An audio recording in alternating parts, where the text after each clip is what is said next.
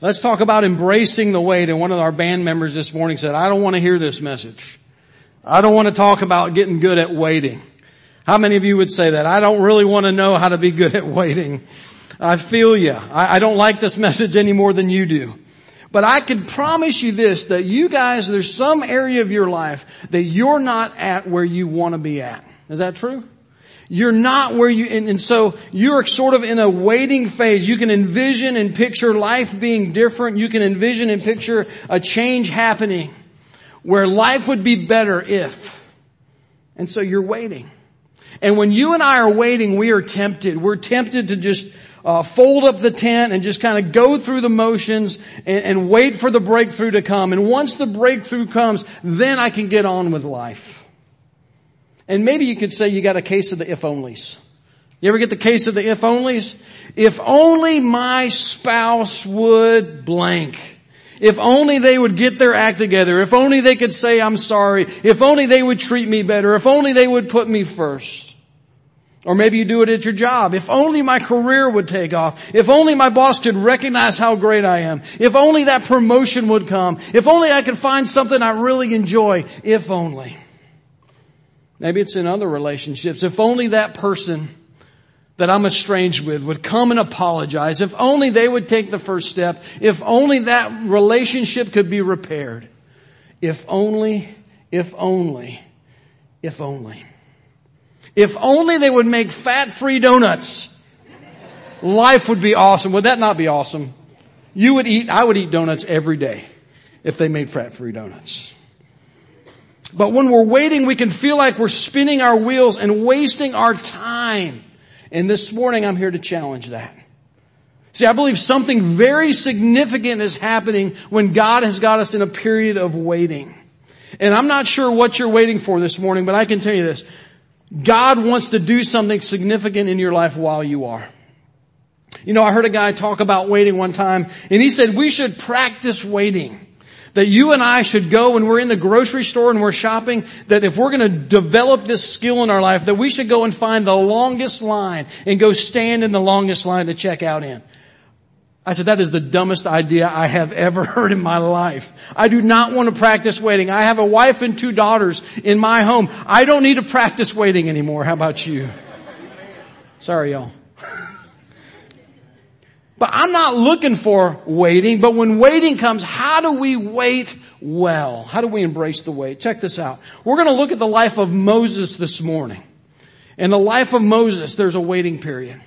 And when you and I think of Moses, we think of a great man of God, but there's something significant that happens in his life through this waiting process. If you want to turn in your Bibles to Exodus chapter 2, we'll be starting there. The verses will be up on the screen as well. But if you had to break Moses' life into a book of chapters, chapter 1 would simply be entitled Blessed.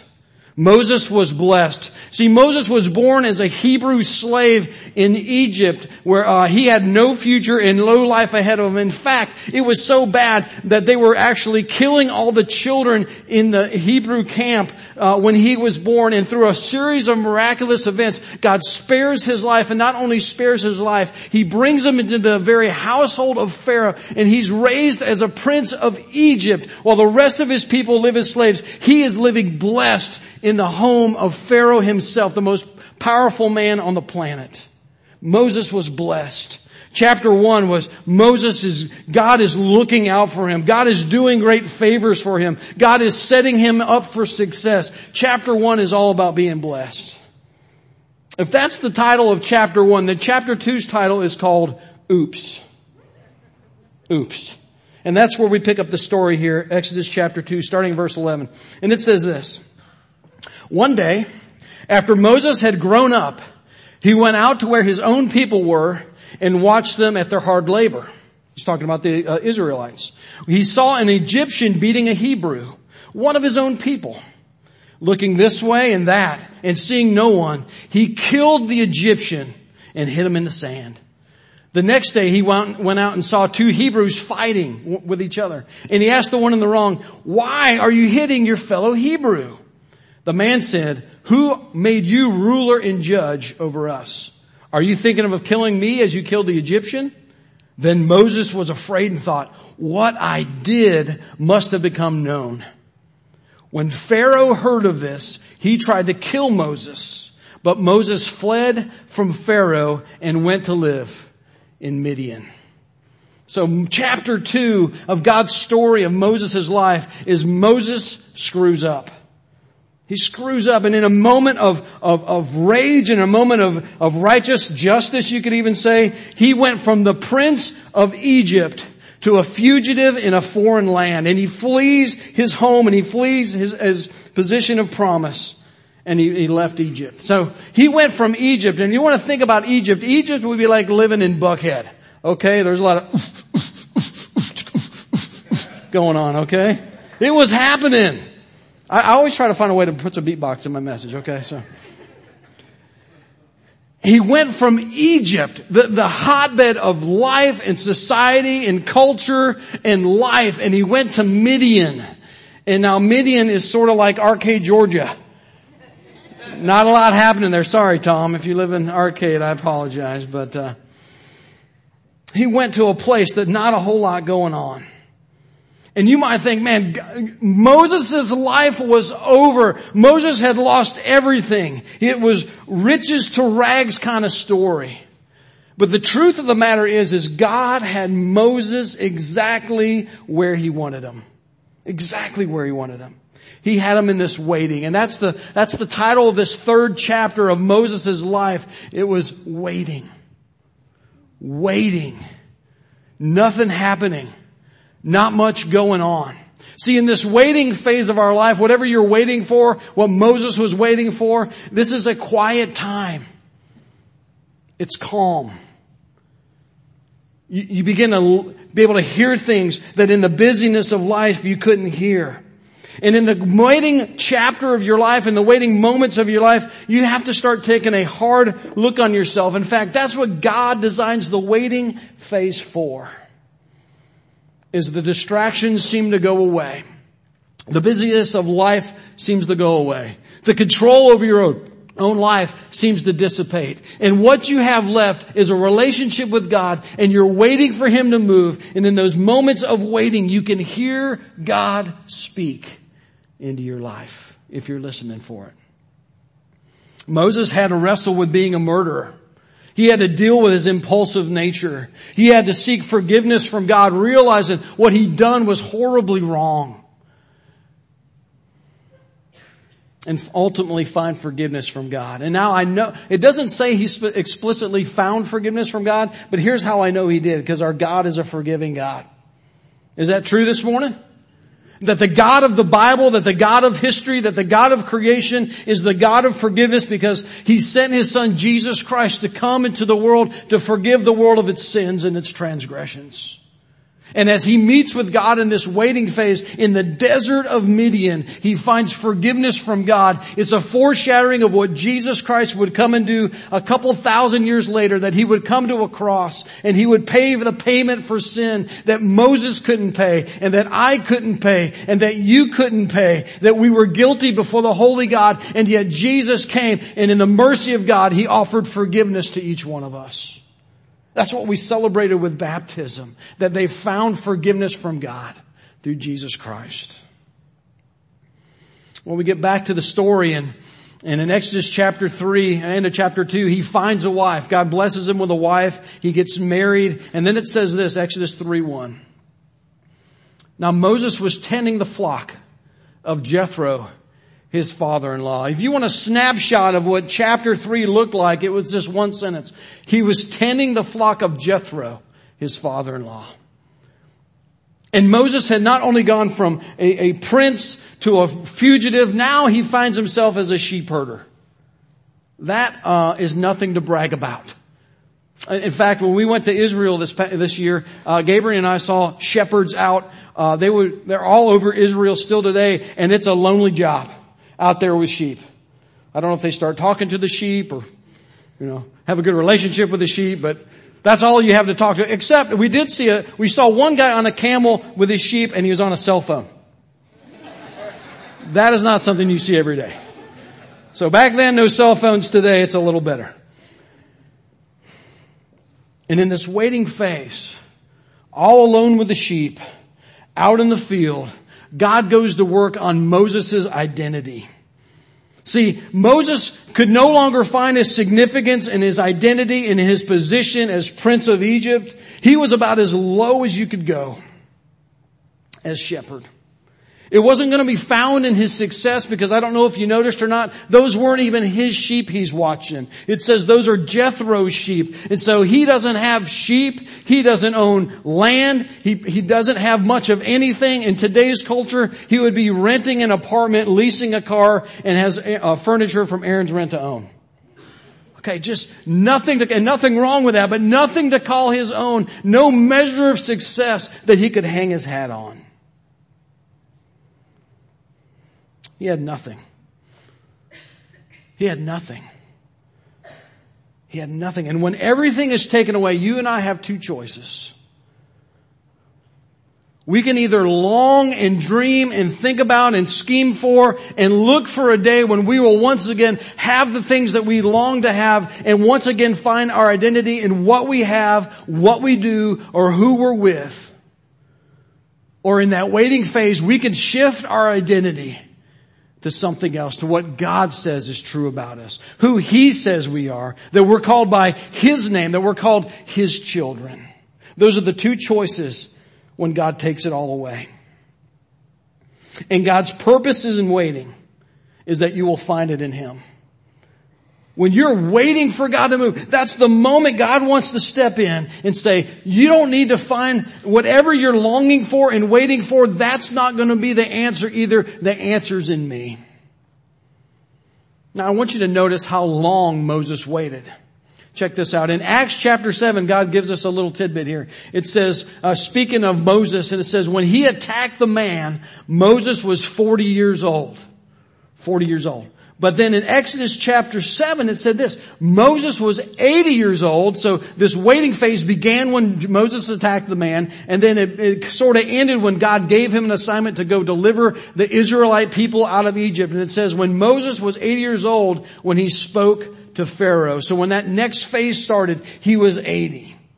Now you can do the math like I can do the math, and that means there's 40 years in the desert. There's 40 years of God holding him in chapter 3 where he's waiting for something to move. And we think a few days and a few weeks or even a few months is a long time to wait. Yet Moses waited in the desert of Midian for 40 years. And I know what we think when we're waiting for God to move, and we think, God, when is this going to change? And when are you going to come through? Or when are they going to see it? Or when am I going to get it? Or when is that going to happen for me? When it doesn't happen, when we think it's going to happen, we think one thing. We think God has abandoned us. That is the temptation we feel. When we continually wait, we think, maybe God doesn't matter. Maybe I'm not important. Maybe He's not listening. Maybe He's not going to come through. At the very least, we think, man, these days or weeks or months or years have been a waste of time. Guys, I disagree with that. I disagree because, listen to this, the desert was the most pivotal point in Moses' life. It was the most life-transforming phase of his life. See, he went from an impulsive, self-righteous man who killed someone on a whim, on an impulse, to a man God could trust to lead His people out of Egypt. He went from one to the other. It was over that time when you and I think that time was wasted that God used to make Moses into the Moses we think of. He went from a man of charisma to a man of character. He went from a man doing things his way to a man doing things God's way. And while he's there in chapter 3, 40 years in the desert, God is preparing him for chapter 4. See, when God has you in the waiting phase, you know what that's true? That means there's something else coming. There's something He's preparing you for. There's something He wants to go to work on. And there's something He wants to do in you before He can do something for you. And so He has us wait. And when God approaches Moses at the end of chapter 3 to start chapter 4, Moses is not this self-righteous, self-important guy. He says, God, I don't speak well. I stutter. He says, God, I think you've got the wrong guy. Maybe you want my brother Aaron. He's a great talker. And he's not all full of himself. He's simply a guy that wants to do what God wants him to do. He's a guy that has an intimate relationship with God that was cultivated 40 years, just him and God in the desert. He's humble. And he's faithful. And he's a man that God can entrust to lead literally what scholars say millions of people, of God's precious people, out of Egypt and into the promised land. Later, the psalmist would write in Psalm 77, it says, speaking to God, he says, you led your people like a flock by the hand of Moses and Aaron. Isn't that beautiful? He acknowledged that God used Moses, and look how he led him. He didn't need a military leader or conqueror. When God called Moses to fulfill his life purpose, he didn't need an impulsive warrior. What he needed was a shepherd. And so those 40 years in the desert weren't wasted years. Those 40 years in the desert were preparation for the big thing that God had for him later in chapter 4.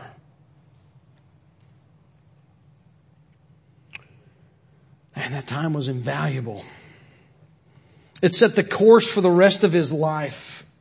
And if you're waiting this morning, if you're waiting for a breakthrough to happen in your life, I'm going to beg you to embrace that time. Embrace the waiting period that God has in your life. See, the waiting part wasn't the part Moses had to go through to get to the good stuff. The waiting is the good stuff. The waiting is the good stuff. That's where God becomes real and intimate in our lives. It's where you and I, our character gets remade into something more beautiful, more holy, more usable by God, is in the waiting phases of our life.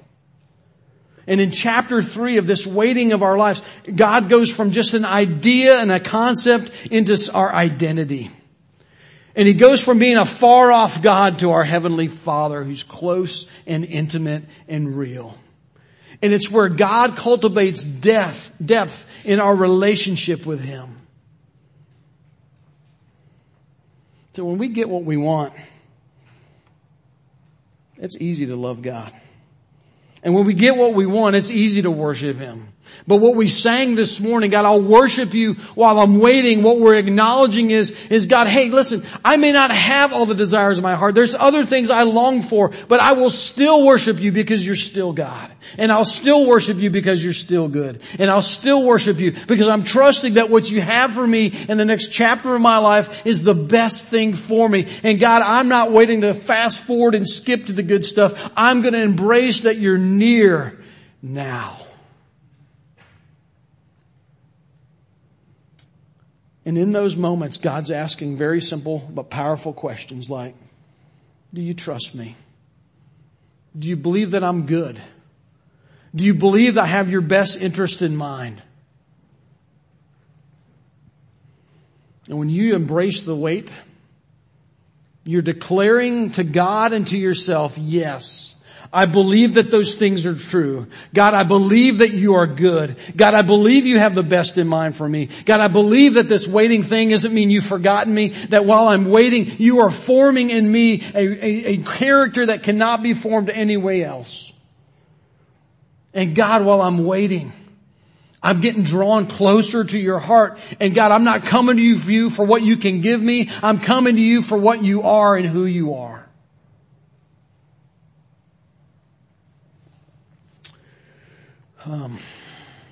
So let me rewind about 6 years of my life. And if you don't know the story of Crossroads, next month we're going to turn 10 years old. We're going to be celebrating our 10th anniversary. And I'm pretty excited about that. Yeah. Can I tell you that in 10 years, God has been incredibly faithful to me and faithful to this church and faithful to these people. In 10 years, God has never let me down. God has never failed me. God has never let this church down and failed this church. But can I tell you something? 2 or 3 years in, we were running about 100 people. We'd gone from 0 to 100 and seen God do some amazing things. And we're going to celebrate that on our 10th anniversary. And while we were in a season of celebration and God working and moving and changing lives, we sort of got stuck. And about 3 years in, we were running 100. And so for the next 3 or 4 years, we continued to set up and tear down every Sunday. We continued to work hard at it. We continued to pray and seek God. But we didn't see spiritual growth. We didn't see all the numerical growth. We kept setting up and tearing down. We didn't have a building. And in those 3 or 4 years, I felt like I was in the desert of Midian. And I kept asking God, when are we going to go to the next level? When are we going to reach more people? When are we going to have a building? When are you going to do these things? And I felt like I was waiting on God to move. And if I'm being honest, I didn't truly embrace that. And as I look back over my journals now, as I have time with God, I like to write down my prayers and write down what He says and write down scriptures. And as I started to look back over those 3 or 4 years of journaling over and over again, I saw myself wrestling with, God, I'm in this waiting phase and I'm wanting for you to break through. I want you to give me what I want.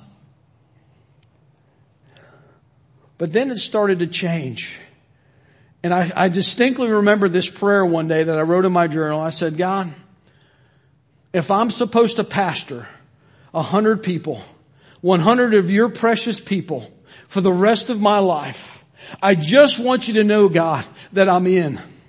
That I want to be found faithful to pastor 100. I believe you called us here to do more than that. I believe there's a whole community that needs you. I believe there's lots of lives at stake. But God, if my part in your kingdom, if all I'm supposed to do is to be faithful with the 100, God, I want to tell you today that I'm going to be faithful with them.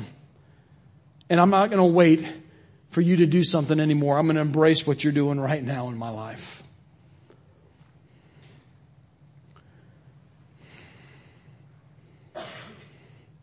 And I made a shift, guys, and it went from ministry being the most important thing to once again God being the most important thing in my life. And this morning, if you're in the waiting phase, if you're just being honest with yourself and honest with God, and you're saying, man, I feel like that's me. I feel like I'm in chapter 3. I'm waiting in my life. Can I just tell you this morning, that is a great place to be. Being in chapter 3 is a great place to be in your life. That God wants to do things in you that He can't do in any other chapter. That God wants to form in you His character and a love for Him that isn't about anything else but just a pure love for Him and what He's done for you through His Son, Jesus Christ. It's also a great place to be because that means chapter 4 is waiting. And I believe that every one of you, as whatever you're waiting for, that God has the end of the waiting and the beginning of a new chapter of your life. I believe that. And when God has got you in a waiting phase, there is a hope of a better preferred future. But when you're in chapter 3, you can either fill your head with what that's going to be like and then dream about it and get caught up in chapter 4. Or you can fully embrace what God wants to do in your life right now. But can I tell you, you can't do both. You can't do both at the same time. I'm going to ask you guys if you wouldn't mind bowing your heads. We're going to have a prayer time here together. And if you're struggling this morning in this waiting phase, you feel like God was speaking to you this morning, you identify with this waiting phase, you're longing for a change and you're longing for something to be different. Can I tell you that God wants to do business with you this morning right here and right now? He wants to draw you closer in relationship. He wants to meet you in that point of anxiousness. And He wants to give you identity in Him. He wants to remind you of the good plans He has for you. Can I tell you that He's got you right where He wants you?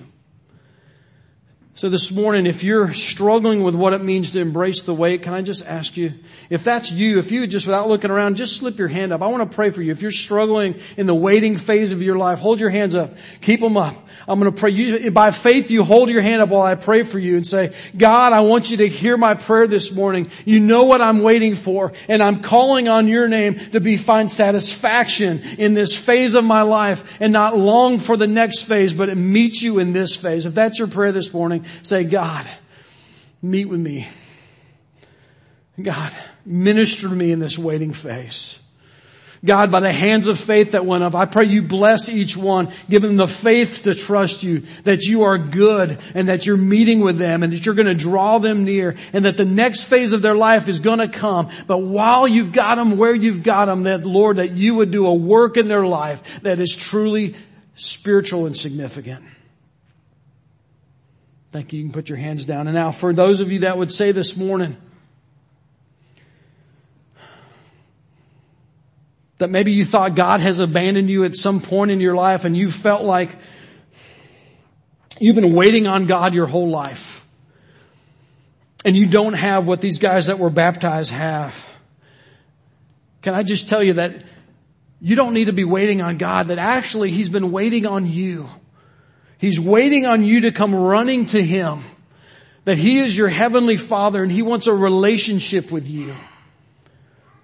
And you don't have to wait for that. You don't have to clean up your act for that. You don't have to get your life straight for that. That you can come to God as dirty and as broken and as sinful and as shameful and as guilty as you can. And He will come. And if you genuinely say yes to Jesus Christ and His offer of forgiveness, you can have a relationship with Him today and a new start.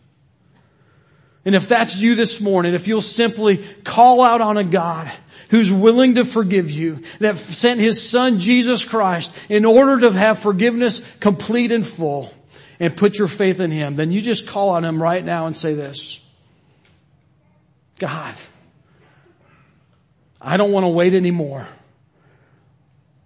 I'm choosing to follow you today. I want a relationship with you. Tell Him that. I want a relationship with my Heavenly Father. And I ask for your forgiveness in Jesus Christ. I believe that He is your Son, and I believe that He died for me. And because He did, I can be forgiven.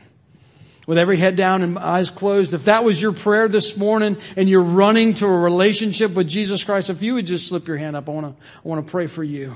Praise God. Anyone else? Keep your hand up. Anybody else? Praise God. Let me just pray for you. God, thank you that you're a Heavenly Father that loves us perfectly. And thank you for the forgiveness that you've given through your Son, Jesus Christ. We rejoice in it today. In Jesus' name, amen.